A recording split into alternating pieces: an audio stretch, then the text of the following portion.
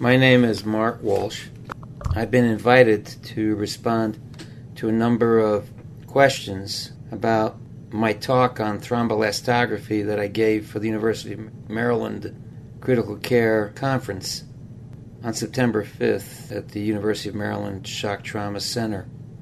I work at Memorial Hospital in South Bend, Indiana, and I have cobbled together this response in between travel, nighttime shifts, and scientific projects with my loyal and trusty research associate medical student Braxton Fritz. And together Braxton and I have penned this response as a response to the quote-unquote passionate criticism of the CRASH II trial.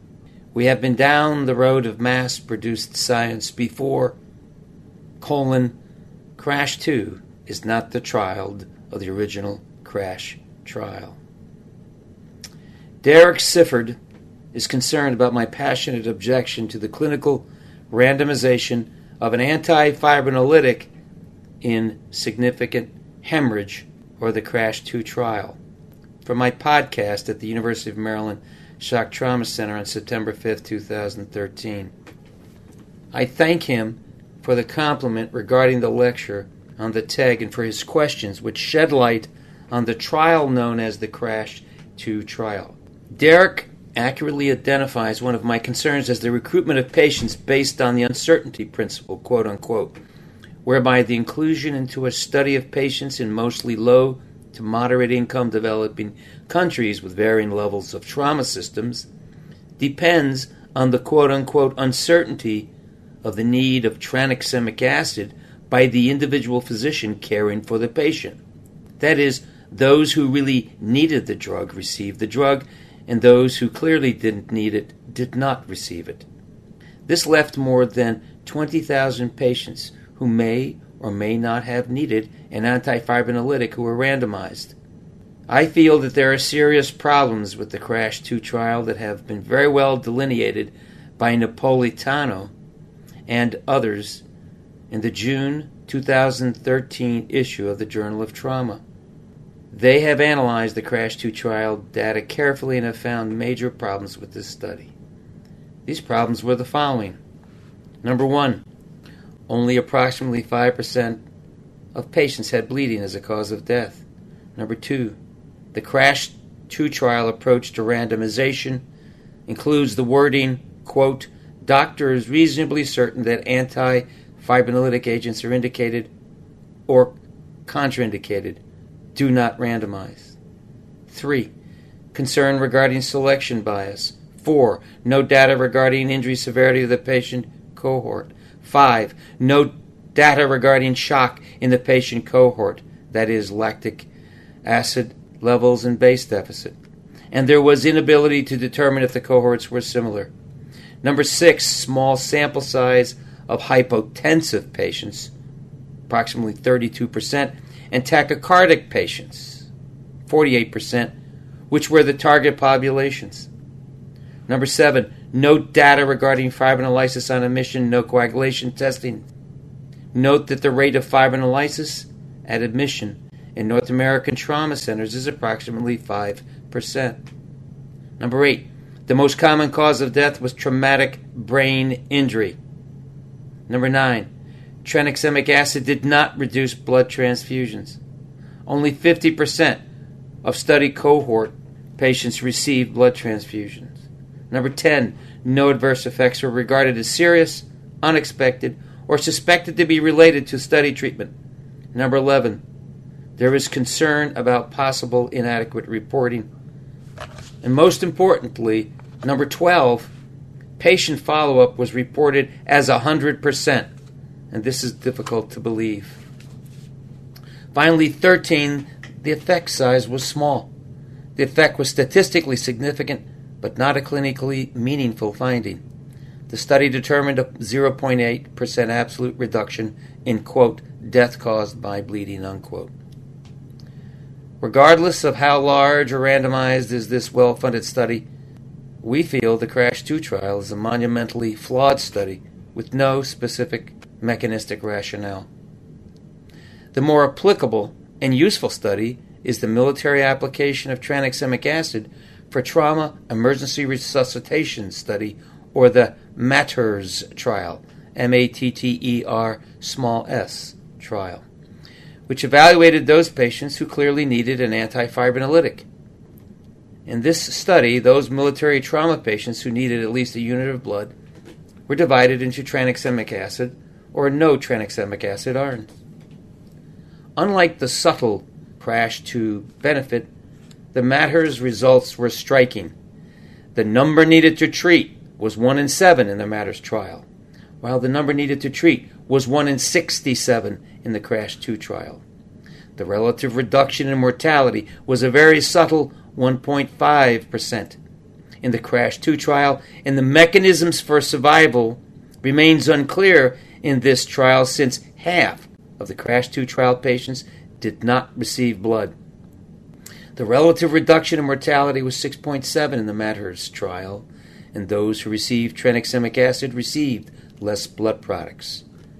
In the CRASH 2 trial, tranexamic acid patients received the same amount of blood as those who did not receive the drug.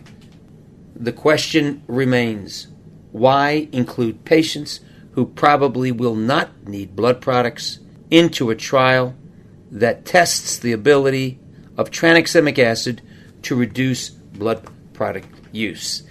Derek Sifford refers to the pre-hospital treatment of acute traumatic coagulopathy and hemorrhage, or capital PATCH trial, from the Alfred Trauma Center in Australia as a study that will help clarify practical and mechanistic questions regarding the use of tranexamic acid in trauma resuscitation. The PATCH trial from Melbourne uses criteria that select out hypotensive patients who will probably need blood products based on a 7-point numeric system called the COAST criteria.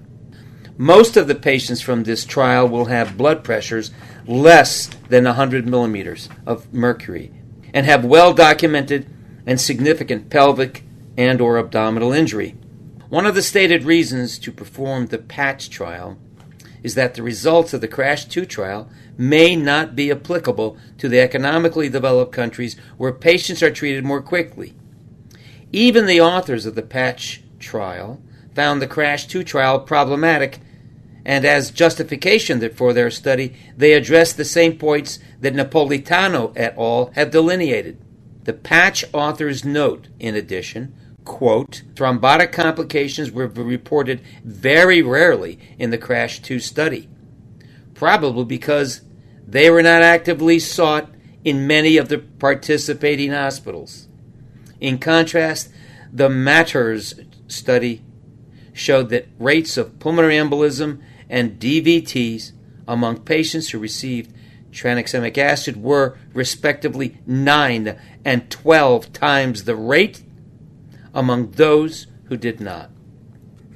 Scott Weingart refers to the dilemma of the lack of sensitivity to determine fibrinolysis by the TEG.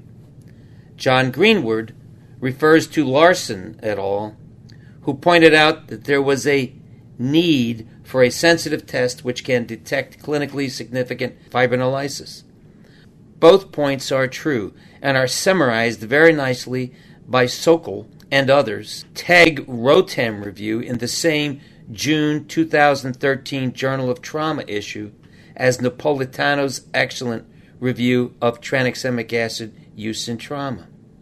Currently, there is experimental work to predict clinically significant fibrinolysis by plasmin antiplasmin levels. Whether the plasmin antiplasmin level is another D-dimer or fibrin split product, both sensitive tests that are of no clinical use in trauma, remains to be seen. What still remains is that the TEG-ROTEM are whole blood coagulation tests that accurately reflect the ability of the blood to clot, and there is nothing else currently available that can replace them at the bedside. At this time, there is no adequate definition of clinically significant fibrinolysis. The range of clinically significant fibrinolysis reported in the literature varies from 15 to 3% of lysis at 30 minutes using the TEG or the ROTEM. Future studies will determine the threshold that is specific and sensitive enough to trigger administration of tranexamic acid for trauma resuscitation. For now, the TEG-ROTEM is all we have to define clinically significant fibrinolysis. Whether the drug is harmless does not justify its administration to patients who do not need it. There must be a proposed mechanism for the drug's effect in trauma. The orthopedic surgeons have found tranexamic acid useful in limiting blood transfusions in elective hip and knee surgery, but not useful for acute fractures because of thrombotic complications. Why are multiple trauma patients different than the orthopedic patients? Rather than follow the quote-unquote Bolshevik science, which is the adjective that I used in my talk to describe this massive government-funded study in a high-income nation that was inflicted on a low to middle-income world populace, one might listen to the advice of the above-mentioned analysis by Lena Napolitano, who trained at Maryland Shock Trauma and is the current division chief of acute care surgery, professor of surgery, and associate chair for critical care at the University of Michigan. We have been down this road before with the arbitrary administration of a harmless dose of methylprednisolone to patients with cervical spine injury based on an NIH-funded National Acute Spinal Cord Injury Study, or NASCIS, that was foisted on the emergency physicians of the United States with a pre-publication printed mailing and faxing to most emergency physicians' homes or emergency departments in the early 90s. Subsequently, this unfortunately and massively flawed study put methylprednisolone into countless algorithms and guidelines. Much like the CRASH-2 trial, this study was a well-funded government study without mechanistic rationale that described a small and equivocal benefit. Those on methylprednisolone administration had increased complication rates of severe sepsis and severe pneumonia. No amount of pre-publication advertisement of the originally flawed study with the subsequent incorporation of methylprednisolone use into the guidelines for treatment of spinal cord injuries could make the original study actually true. It took a generation of trauma physicians pleading for common sense to expunge this unfortunate study from the scientific community and the societies that represent trauma medicine. Those of us who are driven by a physiologic worldview where a reason must be given for a therapeutic administration of a drug are concerned by the similar confusion that the CRASH-2 trial has wrought on the trauma community. There is a double irony of the CRASH-2 trial in that the first CRASH trial, corticosteroid randomization after significant head injury, exposed the dangers of steroid use in TBI, which was encouraged by the NASCIS legitimization of steroid use for trauma-related neurologic injuries. The second irony is that the CRASH-2 trial, tranexamic acid's true advantage has been mitigated by the fact that those patients who may have needed the drug were not studied and the true benefit of the drug may have been understated. It took the MATTERS trial to describe the true population that would benefit from tranexamic acid. However, the MATTERS study showed that there is real risk of thrombosis in the bleeding patient who might need the drug. Finally, regarding my quote-unquote passionate objection to the CRASH-2 study, the passion is for science, not Bolshevik-like dogma and guidelines imposed on physicians with common sense by government-funded researching herds driven by the grant-writing bureaucrats who dole out funding to their willing accomplices in return for grants and prestige. Derek Sifford's response to my concerns about the intellectual inconsistency of the CRASH-2 trial is met with an offhanded comment that he does not have a TEG on his helicopter. No one has or needs a TEG on a helicopter. What one needs is the following: common sense and a rationale for action. Thank you very much.